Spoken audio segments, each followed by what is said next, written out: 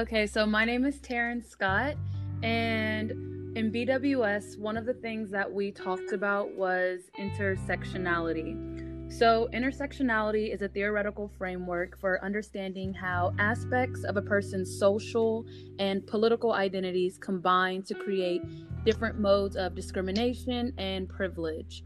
Examples of those aspects are gender, caste, sex, race, class, sexuality, religion, disability, physical appearance, and height. So, my first question for Oscar and Megan, whoever wants to answer first, is how do you identify? What do you mean, like he, him? Yeah, okay. Basically, so for me, I'm Oscar Maris, by the way. hi, Oscar Maris. Hi, Terrence Scott. Hi, I am Megan Schultz, and personally, I use she, her, hers pronouns. I That was the question, classify right? myself as a cook. That's your social identity? I am a chef. Chef Oscar. Chef Oscar. Well, my intersecting identities are: I am a woman, I am African American, I come from a middle class family. Both of my parents attended college, and I am a student. So those are some of my social identities. Okay. Yo, Hearing that, I can give a better answer to my... Same here, except I'm not a woman, and I'm not African American, and my parents did not go to college. I'm not the same. Sorry. Well, listen, hold on. I'm a first-generation college student. Woo! Let's see. Whoop, whoop. I come from I wouldn't necessarily consider it a lower class family, but I would call it a mid-lower class family. I grew up in the community I grew up in was very, not a good one. So, like, we had a lot of drugs around and things like that. So my dad was actually addicted to drugs while I was growing up. And then I had a twin sister who had a disability. So a lot of our money was going towards that and taking care of her. So I went without a lot when I grew up. Wow, thank you for sharing, Megan. Quick follow-up. Should we snap or? Oh yeah, let's snap. Yeah, snap. Thank you for the snap. For sharing, Megan. No problem. Can I ask a follow-up question? Yeah, of course. No, you can't, Taryn. Oscar, of course not. This is a safe space. Who are you? Who do you think you are?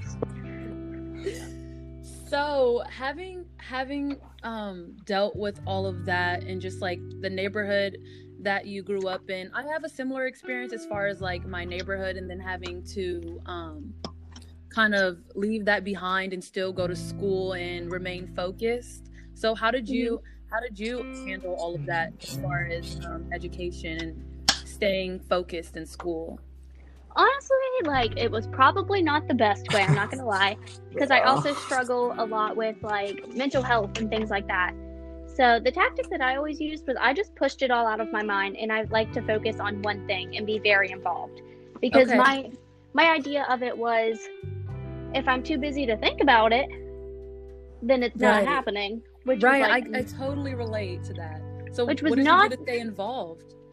Well, in high school, I was a member of our Drug Free Clubs of America program, which is like something that's really big there, obviously, from the type of atmosphere our town is in. Is that like DARE? Oh, DARE! Yes and no. It's bigger than DARE. So like DARE is more like they come in and they teach you about drugs and whatnot. Yeah, because most of the people that went to the DARE meetings were drug addicts themselves, just so they could get some intel. So how MAID worked in my high school and in my community is basically you pay $10 and you sign up to get randomly drug tested. And because you're getting randomly drug tested, you get like incentives in your county and in your towns, incentives at school and things like that. So it was like rewarding you for not doing drugs. Okay. And then I was a varsity cheerleader. Woo! Give me an M-E-G. What else did I do? Oh gosh, I was in student council one year. I took all of our advanced course placement classes. I was in drama club. Nice. So things like that. I like to spend time with my nieces, be a role model for them. So I don't think about the struggles. I think. Do you have any free time? No, I also worked a part-time job. Oh my God. You are such a power woman. Good for you. I was working like 20 to 30 hours every week on top of everything at school. So fair enough, though. I just didn't allow myself to have any free time. Yeah, you got to put your nose to the grindstone sometimes, and it just so happens that you did it all the time. I'm so happy that you found positive things so that you were able to still just focus on like your mental health, and so like you wouldn't be distracted with things that were going on at home or in your neighborhood and so forth. So that's really good. Oscar, snaps. Snaps. Snaps. How do you identify, Oscar? My name is Oscar Mares. My pronouns are he, him. I am Mexican American. I grew up in Middletown, Ohio, which is a lot of heroin. I mean, a lot of heroin. A lot of drug addicts too. It doesn't help with the whole school system thing because I have ADHD, so I take Adderall for that. And just like Megan, there were mental issues that came with Adderall, and then those mental issues eventually festered like a bad infection and just got worse. So I never really focused on anything if I didn't take my Adderall. I was just kind of there. I don't do well in school. I don't. I'm not going to blame it all on my Adderall because it's not my medicine's fault. But it does have a good amount to do with why I don't do a lot of things. I was never big into the drug scene because that's not what I wanted for me. Mm-hmm. If my friends were like smoking or whatever, fine. Do as you please. But don't smoke around me because I don't want to get caught when you do. You know what I mean? Right. Yeah. So then, question. Go ahead. So then, what do you do now so that? Because I know you said that sometimes school can be tough, and we're in crew together. So what else? Like, what do you like to do for yourself so that you stay connected and stay present in life? I wake up in the morning. That's a good start. Amen. And then after I wake up, I just go back to sleep and hope that I wake up the next day. They say a tip, like, to help you feel motivated in the morning is to wake up and make your bed. Because you're achieving the first task of the day. And you have something soft to come home to. Exactly. But that's my bed's not made right now, but it's not very fun. That's something that I really like to do. It's not very motivational when your workspace is 2 inches away from your bed space. Oh, yes. That is a great point. That's why I go to King Library to study. I go to the art library to study. Because it definitely can be a challenge if you're surrounded by distractions when getting work I love done. Going to Armstrong. Really? Yeah, like sitting in Armstrong, like I don't know. Is a really pretty building. Especially when it's nice outside. Like, I like to sit outside of Armstrong and just soak up the sun. It's the best. Right. We have to find more ways to practice positive psychology, even if it means getting out of our room for a little bit. Yeah, that's why honestly, being cooped up in our rooms because of COVID is so bad for us and our mental health. I ended up spending mental health. I ended up spending the night at my friend's dorm last night because I was cooped up doing nothing but work, sleeping, waking up, back to work. I wasn't even eating at this point because that's how bad it had gotten. And I was like, okay, so I'm gonna take a break for my well-being. Right. I'm gonna go eat, and then I'm going to go to my friend's dorm so I actually sleep well, because most of the nights I just didn't sleep. Are you talking about the beginning of like uni life? No, I mean like 2 weeks ago. Okay, I can ask a question. Okay. So as I've said, like, I am pretty big on mental health personally. So my question for you both is, how has the environment that you grew up in, as in like your home community or your home life in general, affected your mental health? Well, for me, so I'm from Columbus, Ohio. I grew up on the south side. I mean, I was a little bit everywhere, but in high school at least, I grew up on the south side of Columbus, about 10 minutes from downtown. And I guess I would categorize my neighborhood as urban, if you will. Okay. Yeah, I heard it was that. a tight-knit community. Like, it was a tight-knit community as far as everyone looked out for each other. People. Yeah, I don't like how people frown on the word urban. I don't think it's a bad word. Urban does not mean gangster, hoodlum, like but bad let me clarify. people. They were gangster and we were in the hood. but like I said, I grew up in the hood too, so it's Right. like I understand that it's not all gang banging, and It really isn't. it's a I thought of them honestly as cousins. you're all But family. then at the same time, because I went to a predominantly white Catholic high school, so when I would have friends over, or if I like one time I had a bonfire one summer, and I had kind of like my school friends and then my neighborhood friends together, and it could be awkward. It could be awkward. But mental health, as far as mental health, I would have to kind of separate my school life and my neighborhood life so that it wouldn't become overwhelming and I wouldn't be trying to like be someone that I wasn't, you know?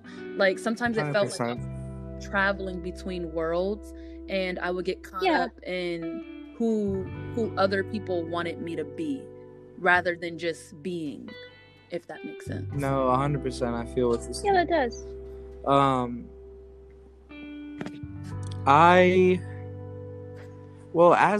As a kid, I would make myself who other people wanted me to be. I would change my personality to fit the role that I was to play. Whatever somebody needed me to be, I could be that. And I ended up changing so much that I forgot who I was for a little bit. So I just ended up taking a step back and figuring out who I was, what I wanted to do, like, when I wanted to do it. And it wasn't an easy transition. It was honestly, it wasn't a cookie cutter. Like, I'm still working on it to this day. But it was very hard to differentiate my personality at the house versus anywhere else. Because when I'm at my house alone, I am not the extroverted, outgoing, funny, always cracking jokes. I stay in my room because that's my safe place. You know what I mean? That's where I can just stop and think and just be. Definitely. Without stressing. What about you, Megan? How have you? So you talked a little bit about it, like with being involved and everything. Yeah. So when I was 13, my twin sister passed away. So we kind of uprooted our life before that, and we moved like up north near Toledo area. And after that, we moved home just because that's where my sister was buried and stuff like that. And then my parents split up, which had a lot to do with my mental health and like my home life because everything was falling apart. So like I had to deal with all of that. And I would say like that's like the bottom of my mental health journey was like my freshman year. I would definitely say that. But as I got more involved and I showed myself that it's okay to talk about these things and open up. Right, that's what we're doing. I slowly did realize that it's okay to feel, I guess. That's what I'm trying to say. Like, feeling is okay. Definitely. But yeah, I kind of I keep going with emotions and hopefully something sticks one day. We should start like, oh, you said you like to cook. Oh my goodness. I do We love should to start cook. like a YouTube channel of you like cooking things. You want me to start a YouTube channel of me just snaps. Yes, snaps.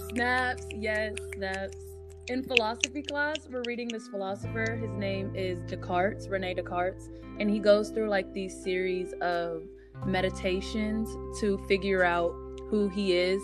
And in the first half of the meditation, he literally, like, it's like a series of hopes and doubts, but he doubts everything that he thought he knew about himself. Like, he starts doubting whether or not he existed, whether or not like his arms and his bodies and his organs and his limbs were real, or maybe they were just something kind of like constructed by your given higher being, if you will.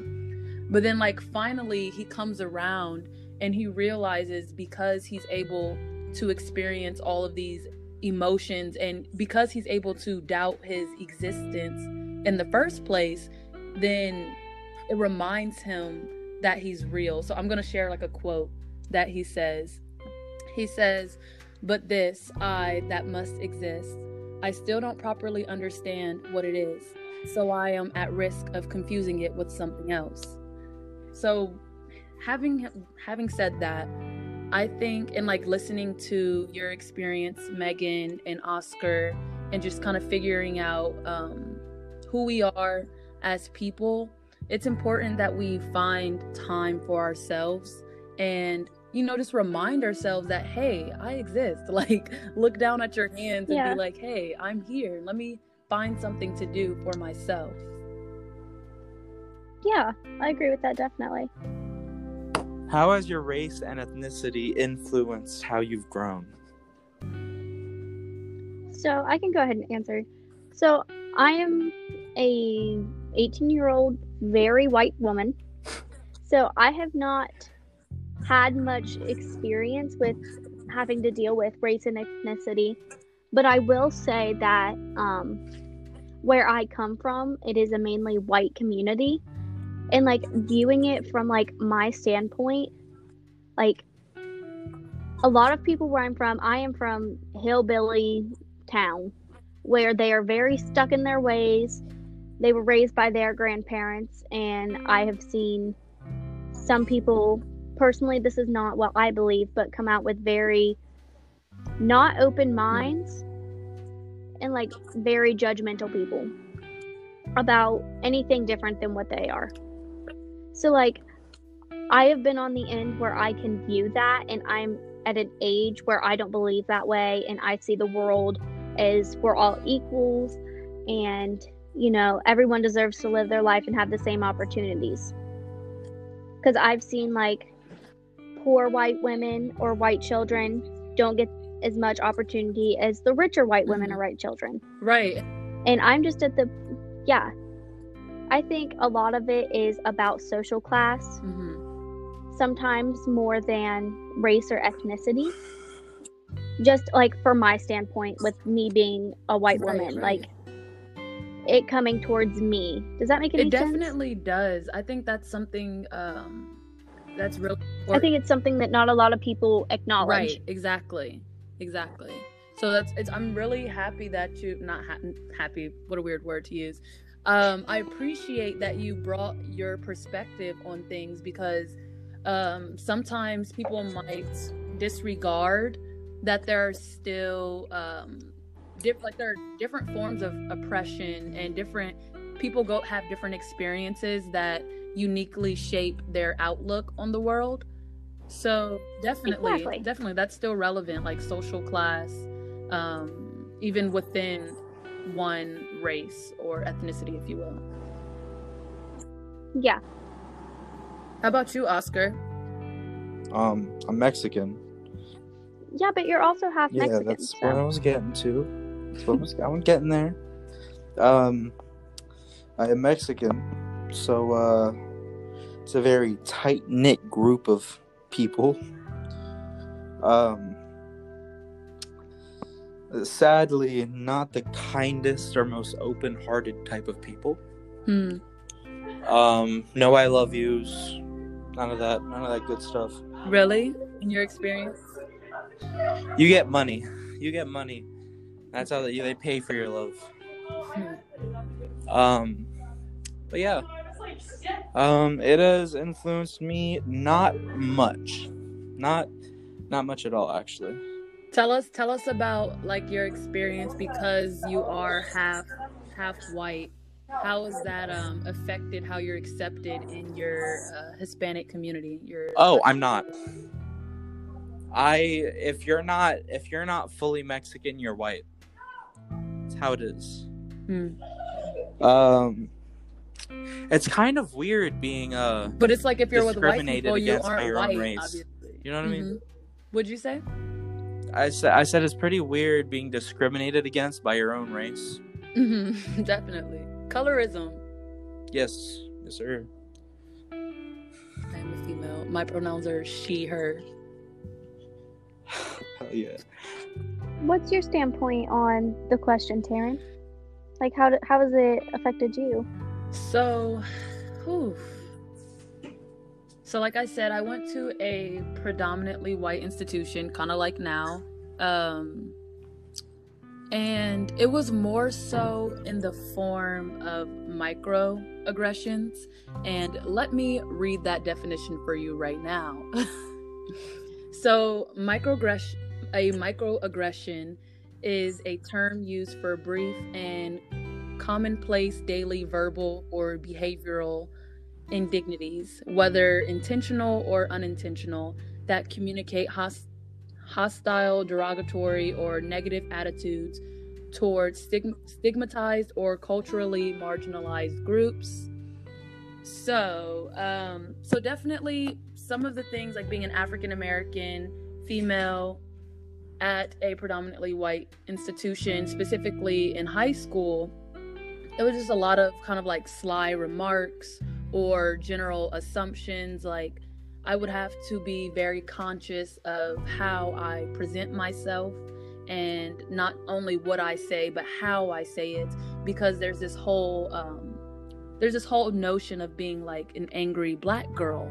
And if I speak out on something, and I'm a very passionate person, I'm passionate about the things I believe in, I'm passionate about the people I love, I'm passionate. So sometimes I guess that could be misinterpreted if people aren't necessarily familiar with a passionate person, I guess. And then if you just smack your color on top of it, then a lot of people stereotype you as, oh, she's just an angry black woman. Yeah, I definitely. Get that. And I think and that's not fair to you. It definitely isn't. I think it's something that's like in Oscar's case, even in my own community, I'm stigmatized by, because I remember like just in my neighborhood, they'd be like, Taryn, you act white. And I'm like, baby, I don't really know what you mean by that, because I'll go around my friends and they'll be like, why'd you say it like that? Or, so I think it's definitely was in the form of microaggressions. And if it isn't something I might notice in the moment, but like I'll go to bed at night and I'm like, why she say it like that though? Or why she assume I wasn't smart enough to get in this class? Like, why was she so surprised when I told her that kind of thing? So I get that. I was definitely like in high school, our high school and where we're from, if you plan on going to college, you go to our local branch of college. So when me and my roommate, because me and my roommate came from the same high school, we're high school best friends, and we came to school That's together. so cute. When we started telling people like, oh, we're like gonna go away, like we're gonna go to Miami Mhm. University, they were all like, you got into Miami University, you're going Haters. away. And we were like, yeah, we want to leave this place. Peaceful. Like, me and Caitlin both got into OSU main campus as well, and they were all like, how did you get into that school? You're from Huntington, which we're the hillbilly school, so everyone assumes that because we go to Huntington High School, we're not smart enough to compete with anyone. Well, I mean, So I definitely get where you're coming from with that. Like, feeling like you're not smart enough because of where you come from Oh, or who I know you I'm are. smart enough. Exactly. Like, baby, like, I might struggle, but The struggle made a I graduated boast. 15th in my class, The struggle baby. made a boast. Like, I got gold. Period. Exactly. Like, you can eat my dust when I'm driving away in my Tesla when I graduate. And then I can say, who wasn't smart enough now? You have 4 kids and never leave your trailer. And That's on Oscar, God. what were you saying? Like, what do you mean? You're like, I mean, what do you mean? What do you mean? oh, Ah. and you know, Okay. and that was Oscar Maris, And Megan Schill. Taryn Scott. and we are signing off. Signing Signing off. off. Ooh. Ooh. Okay, bye. Bye. Bye, guys.